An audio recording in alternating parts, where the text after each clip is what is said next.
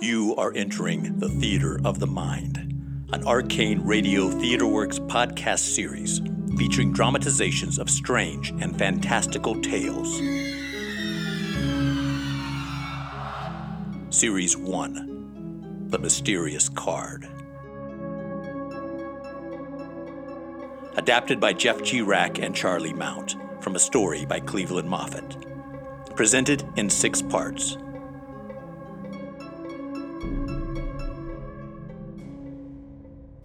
Episode 6.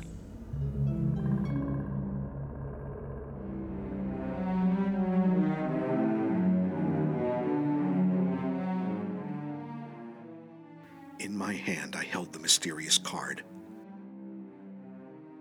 A malevolent gray and black aura of evil surrounded it. Though the images were gone, I could still perceive the residual presence, and I could feel the card wanting to reveal its dark secrets to me. Terrified of what I might see, I banished the card to my breast pocket and looked up at the man before me. Eknith Shantanu, one of Europe's most learned men, a savant of science and mathematics, pleading with me to commit murder. And God forgive me, I was listening. Once in many life cycles it happens. A cooler soul breaks through the black void and pushes itself within the body of a newborn child, while the pure soul waiting to enter is delayed. Wait. You're saying this Kulos man, this demon or whatever it is, you're saying that it entered Richard Burwell's body on the day of his birth? Yes. Then the two souls live together in one body throughout that life, allowing the hideous cooler soul a chance to wreak evil upon this earth. Mr. Shantanu, I'm a healer, not a murderer. I cannot murder Richard Burwell. Then you sentence hundreds of women and children to their deaths. My God, do not burden me with this. If he is not ritually killed and Mr. Burwell is allowed to die by natural causes, the cooler soul is free to enter the body of another newborn. Don't you understand? When he dies, the cycle continues again and again. Generations of an evil more terrible than a pestilence, menacing humanity for all time. Then what good does killing him do if the evil can simply move from one body to another? The only way to send the cooler soul back to the void from whence he came is to kill him with the Heladi dagger you have now in your possession. He must be removed from this world with the same instrument he himself has used to remove others. Why me? Why haven't you killed him? You've had the dagger, you've had opportunities. My sister was adamant that we try and save Burwell, not kill him.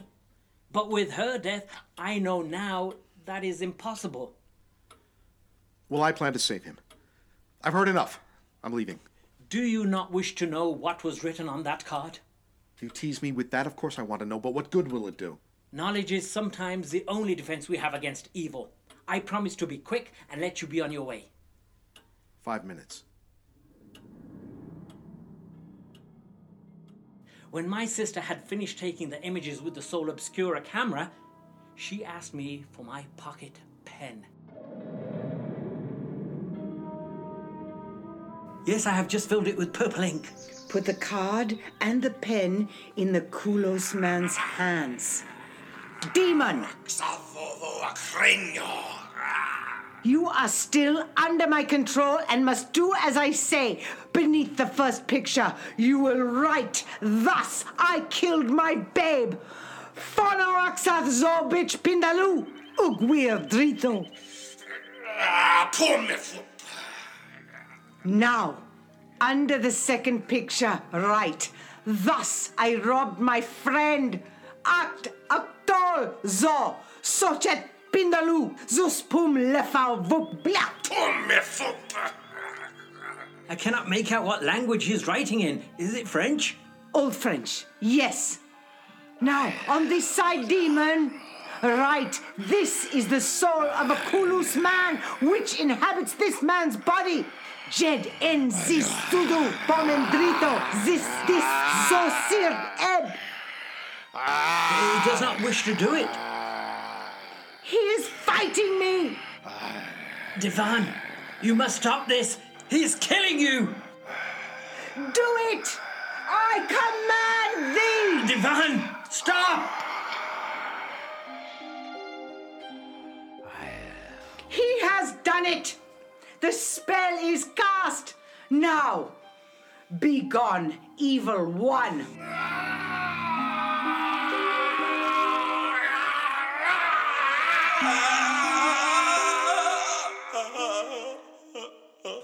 I would not believe it if I was not seeing it with my own eyes. His features softened. Has the demon been driven out? No, just receded into the background. We must take him back to his hotel. But before we do... Oh, Eknath, I feel faint. I have you, my dear. Rest here upon the settee. I'm going to pass out. Asleep, my dear sister. You have earned it. Where am I? Excuse me, sir. I must have dozed or fainted. I don't feel quite myself tonight. No, monsieur. You have most assuredly not been yourself tonight.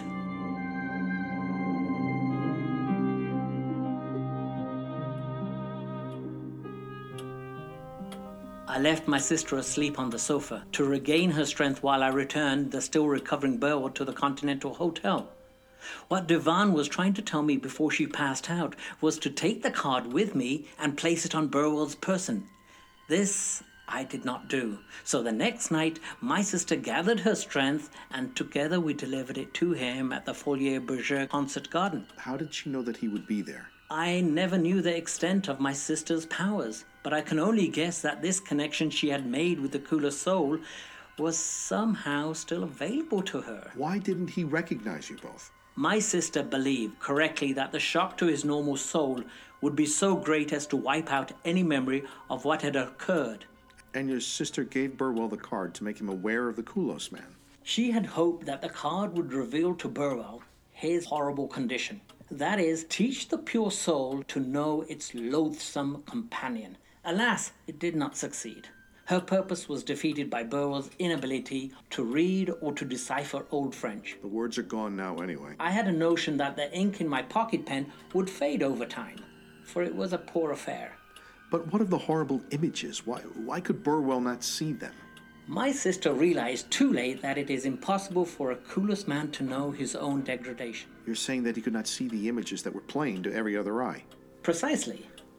Your actions must have had some effect. Burwell has for years been leading a most exemplary life. And yet the Water Street assassin has not. I assume he has found himself a new dagger and has been terrorizing women now for a decade. Though this year he has somewhat been kept at bay due to my psychic experiments. The visions? You're the cause? When my sister and I heard about the killings in New York, we knew it was the Koulos man. And Devane realized that the card had not worked. It was then that I broached the idea of killing Burwell as the only way to rid the world of the evil thing. But she refused to take an innocent man's life. So we took up residence here a year ago. I forbade my sister to go near him. Her health had continually waned since their first encounter. I knew even being close to the beast would kill her, as it eventually did. No, I would have to be the contact. Devane taught me the Senasani technique to bring about visions, memories of the Koulos man. The Koulos man's memories, of course. Of course. That's why Burwell's visions were always in color, despite his being colorblind. They weren't his memories, they were the Koulos man's memories from ages past. For a year, I followed him, staying in close contact. As you deduced, I was in your office a year ago, attempting to force the visions upon Burwell, hoping that the good man inside would recognize the second soul and cast him down, bury him. But it did not work. And then once more in a park near our home. But unfortunately, it had already taken Devane's power and leached her life away. Her death emboldened the Koulos man, and my induced visions only triggered the Koulos soul to take another life that night. Doctor, we have tried to expel the beast without destroying its host, and we have failed. There is no other option. Richard Burwell must die. I've heard your story, And all I can tell you is, I am not your man. Doctor. I am not a killer. I am not one either. But it does not matter, because the police have him. I cannot get near him, but you can. Enough, Mr. Shantano. Take the dagger, please. I must collect my equipment and go. Other women have died, Doctor. Scores of women. I should have killed him that night in Paris 11 years ago, but I didn't. I could have prevented all of those murders. Their blood is on my hands, as is my sister's. I have to live with that. I must go. Don't make my mistake, Doctor. You may save Burwell's life, but the coolest man will kill again and again. You don't want that much blood on your hands, believe me. Please don't be here when I get back. After I bury my sister, I will be returning to Paris. The responsibility is now yours, Doctor. Take the dagger with you. I don't want it here. My deepest condolences, Mr. Shantano, truly. Goodbye.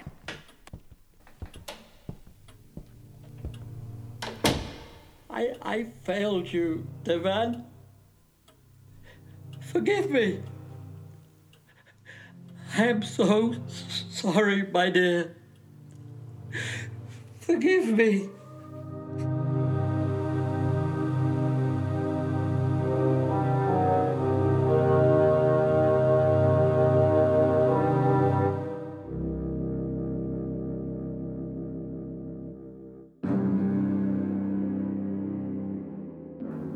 I'd sworn an oath to protect life, to do no harm. Who was I to be judge, jury, and executioner? I was a doctor. I had a patient. But I couldn't shake Shantano's words and warnings. Could I really stand by and let the slaughter continue unabated for centuries more? The point was moot.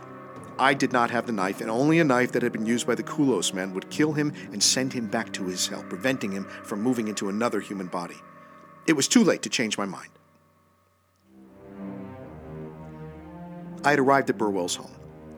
The police guard allowed me to enter, and as I passed through their security, it occurred to me that there was no actual proof against Richard Burwell, was there? All I had was a story told to me by a stranger. A fantastic story. An unbelievable story. No, there was no Koulos man. The whole thing was a fantasy. It had to be. Then why was my chest pounding? I was about to mount the stairs to Burwell's bedroom when Captain Gastlin appeared. Oh, there you are, Doctor. Can we talk? Captain, I'm about to operate. Look at this knife here. We found it this afternoon on Water Street near the site of the last attack. He found another dagger.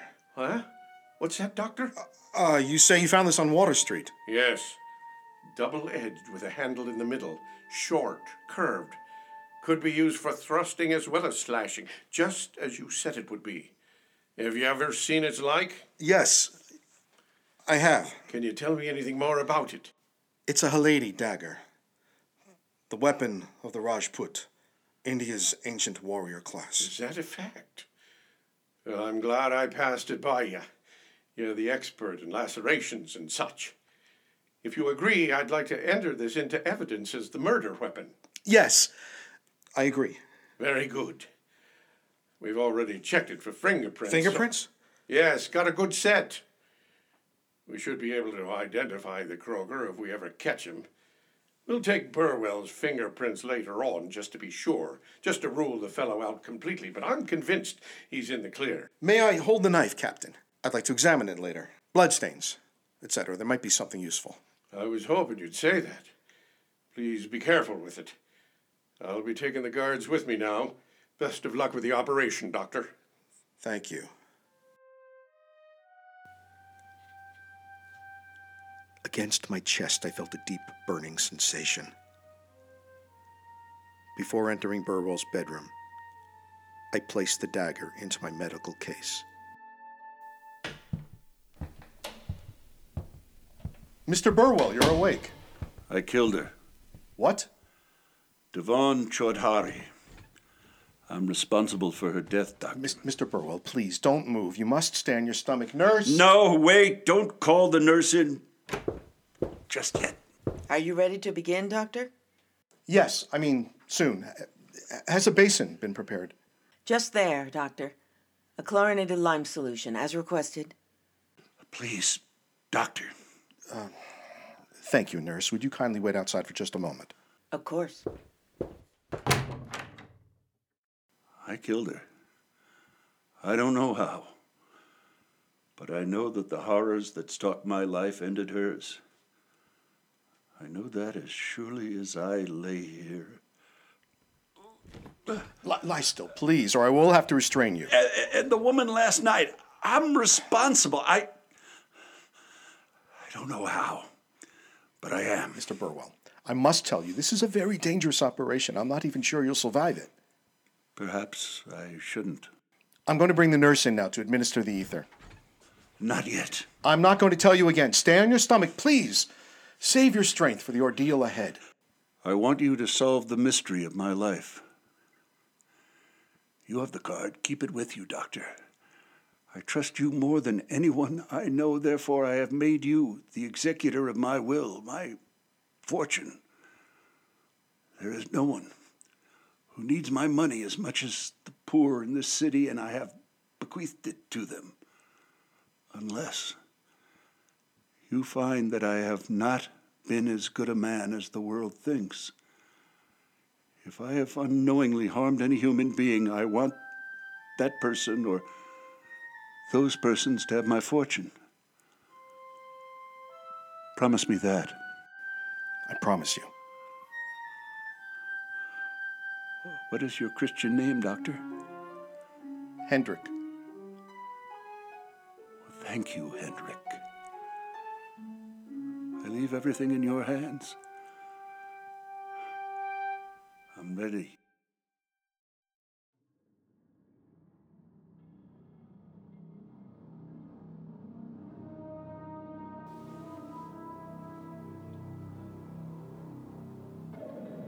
I began the operation.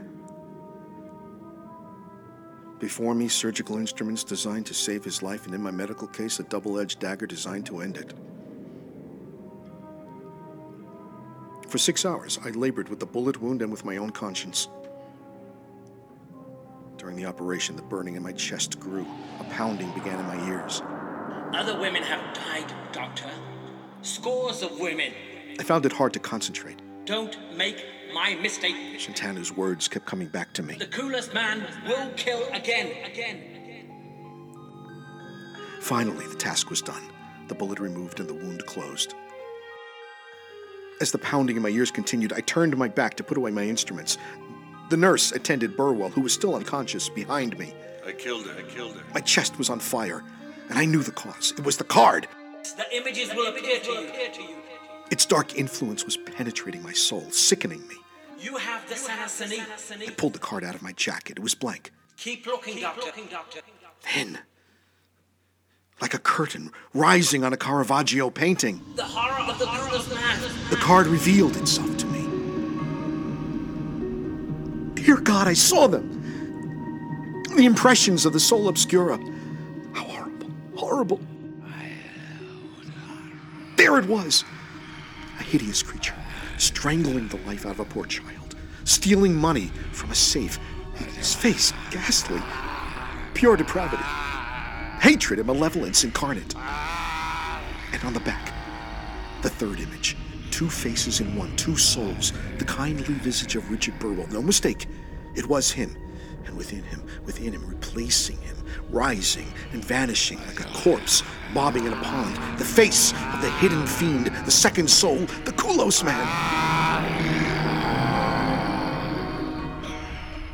From Burwell's visage, the image melted into that of a fiend with a grinning skull, a mass of putrefaction, a demon of hell, leering out at me, distorted with all the marks of vice and shame. My bag was open before me. I could see the weapon inside. There was no longer any doubt in my mind. The Koulos man lived within Burwell. Therefore, Burwell must die. I felt my hand reach for the Haladi dagger. I felt my fingers wrap around the cold bronze handle, gripping it. I could hear the nurse still standing behind me, but it had to be done now. It didn't matter if I was convicted of murder. I would be saving thousands of lives. Why was I hesitating? It was time. Time to turn and thrust the blade deep into the wound I had just closed, piercing Burwell's heart and sending the monster back to the infernal regions it came from. Now. It had to be done now. I started to turn. He's dead. What? I'm afraid Mr. Burwell didn't survive the operation. His heart just stopped. I had failed. I dropped the dagger into the bag and turned around to face my patient, my friend, my enemy. Dead? He was a fine man, Doctor. I know you did everything you could.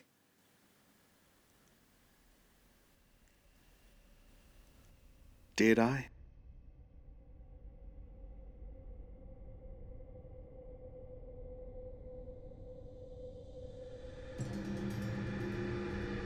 I carried out my promise. I sent money from Burwell's estate to the victims and families of those crimes of which I was aware. The rest of the fortune I administered to various city charities. As for the mysterious card, not only did I not have any more use for it, the mystery having been solved, but I needed to get rid of it, for all time. I placed it in Burwell's coffin, and there it lays with him till the end of days, in a sepulchre, entombed.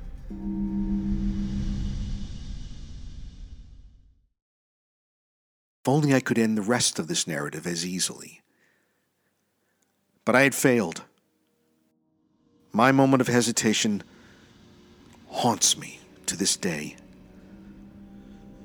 The Koulos man, its soul, probably even now, gestating within some unfortunate newborn, growing, and waiting for the time it will once again terrorize our world. But whose child?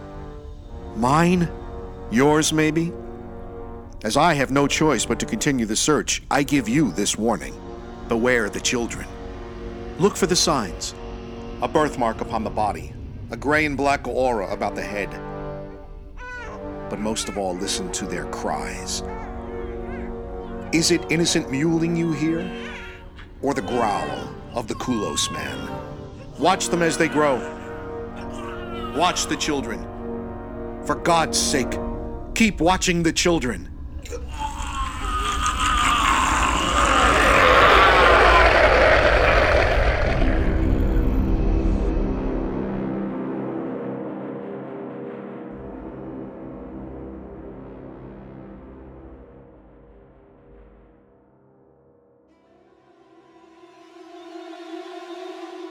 You have been listening to The Theater of the Mind, Series 1, The Mysterious Card, adapted by Jeff G. Rack and Charlie Mount, from a story by Cleveland Moffett. Presented in 6 parts. Directed by Jeff G. Rack. Technical Director Charlie Mount. Music composed and performed by Jay Wolfel. Presenting our voice talent players for Episode 6. Charlie Mount as Dr. Edward Lansing. Richard Large as Richard Burwell. Kuldip Koratana as Eknath Shantanu. Abby Rowlands as Devan Shadhari. Dustin Hess as Koulos Man. David Stafford as Captain Gastlin. Arden Teresa Lewis as the nurse. And I'm your host, Jeff Rack.